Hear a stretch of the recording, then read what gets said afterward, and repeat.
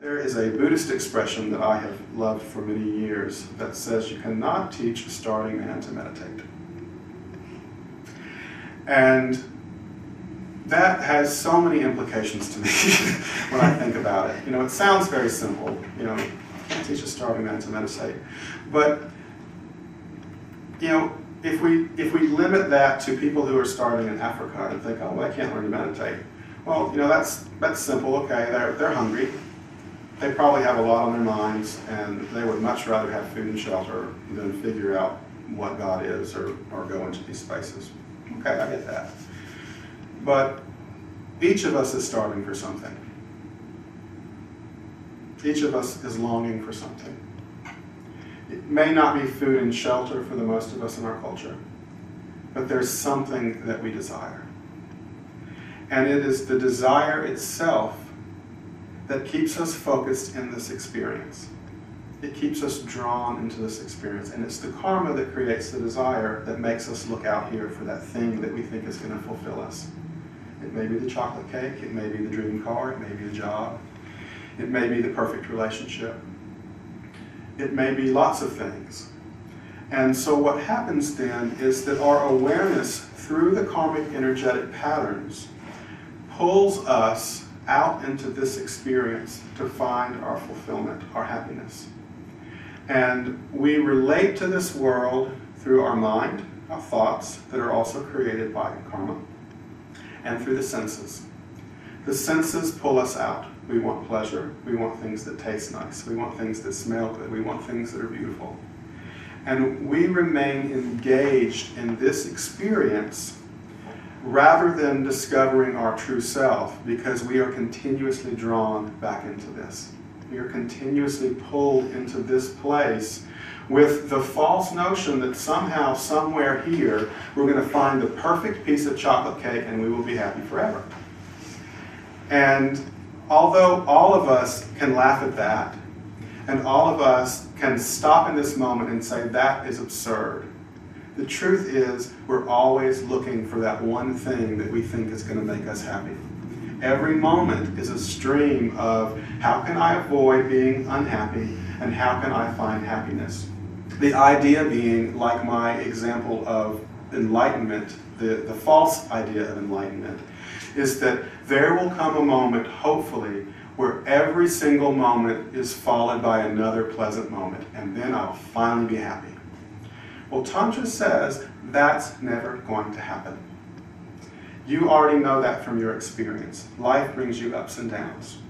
You are going to have pleasant moments, hopefully pleasant days, months, and years, and there's going to always be something around the corner that is going to be unpleasant. And there is this ride. And so no matter how happy you get, even when you really kind of get to that place of my life is stable, you know, my relationships are good, my job is good, I feel happy, I feel like I'm on purpose in life, you can't stop other bad things from happening. And so Tantra invites you then to look at stepping out of trying to find your happiness here and to look for something else to make you happy. And it says that the answer to your happiness, as so many teachers in the past have said, is to look within yourself. And to discover that your true happiness comes inside somewhere, not even really the physical way that we imagine it, but there's something back here that we're not looking at that is really the source of our happiness. Just as things that are unhappy sort of create an energetic response, things that are happy also create an energetic response. And those sort of reveal the truth that we're really experiencing this life within ourselves. You know, we can go to movies and one person will hate it and one person will love it. One person will cry at the end and the other person will say, that was stupid. You know, we have an individual experience. And honoring that it's our individual experience that makes us happy is one of the first steps. Start looking inward and observing our patterns and reactions. And then learning through tantric techniques ways to clear those patterns out. And the way to do that is to start expanding your ability to witness, to perceive, and to start changing the way that you identify yourself. If you think of yourself as the body as the energetic patterns that are moving through you. If I become the desire for cake, if I become the anger at somebody cutting me off in traffic, if I think that's who I am, Tantra says you've missed the point. You are not those individual moments of vibration. You are something else deeper. You are the thing that is witnessing those experiences. And in order to discover your true self, you have to draw yourself back over time, for most of us, repeatedly becoming more and more able to witness the things that are moving through our experience. At the very highest level of moving into balancing Shiva and Shakti, it is not about males and females. It is not about anything other than your true nature. The true nature that is described by Tantra is usually referred to as consciousness. In our culture, we would usually call that God or spirit, but they think of it as consciousness, and that takes some of the personality off of it.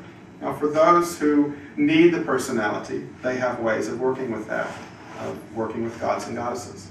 But they understand that the gods and goddesses are a movement of that consciousness. They're a way to get to the consciousness, to understand it, because oftentimes, because we are so used to dealing with different individuals and persons, we need some form to make us kind of be able to connect, because not everybody can just say, oh wow, God is all light. You know, even if you can understand it, you may not be able to relate to it. It may not sort of draw you in emotionally the way that an image of a nurturing divine being would. And so that's one of the tools that can also happen, is that you work with different gods, goddesses, different ways of sort of inviting and opening up this emotional connection, this devotional state. So at the very highest state then, we have Shiva and we have Shakti as aspects of consciousness, not as individual beings in the way that we think of them. Now they do have a god and a goddess representation, but every goddess is really a form of Shakti. Every god is really a form of Shiva. And in that highest place, Shiva plays the role of witness. It is the aspect of consciousness that observes everything that is happening. And Shakti plays the role of unfolding the universe.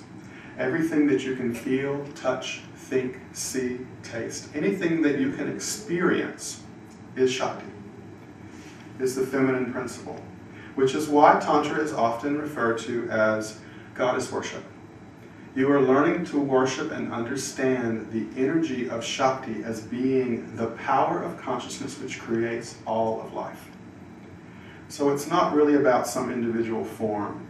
It's not about finding some connection with some female partner or some male partner, depending upon where you are in that. It is about getting yourself to the place where you understand that consciousness has this aspect of witnessing, and it has this power that moves through us that gives us the experience of the universe unfolding, and that they were never separate to begin with. That the power of consciousness is contained within the witness, and the witness is contained within the power. They are not separate things. And that's the final level of duality that has to be let go of. The idea that there's some separation between me, the witness, and this energy that is moving through me.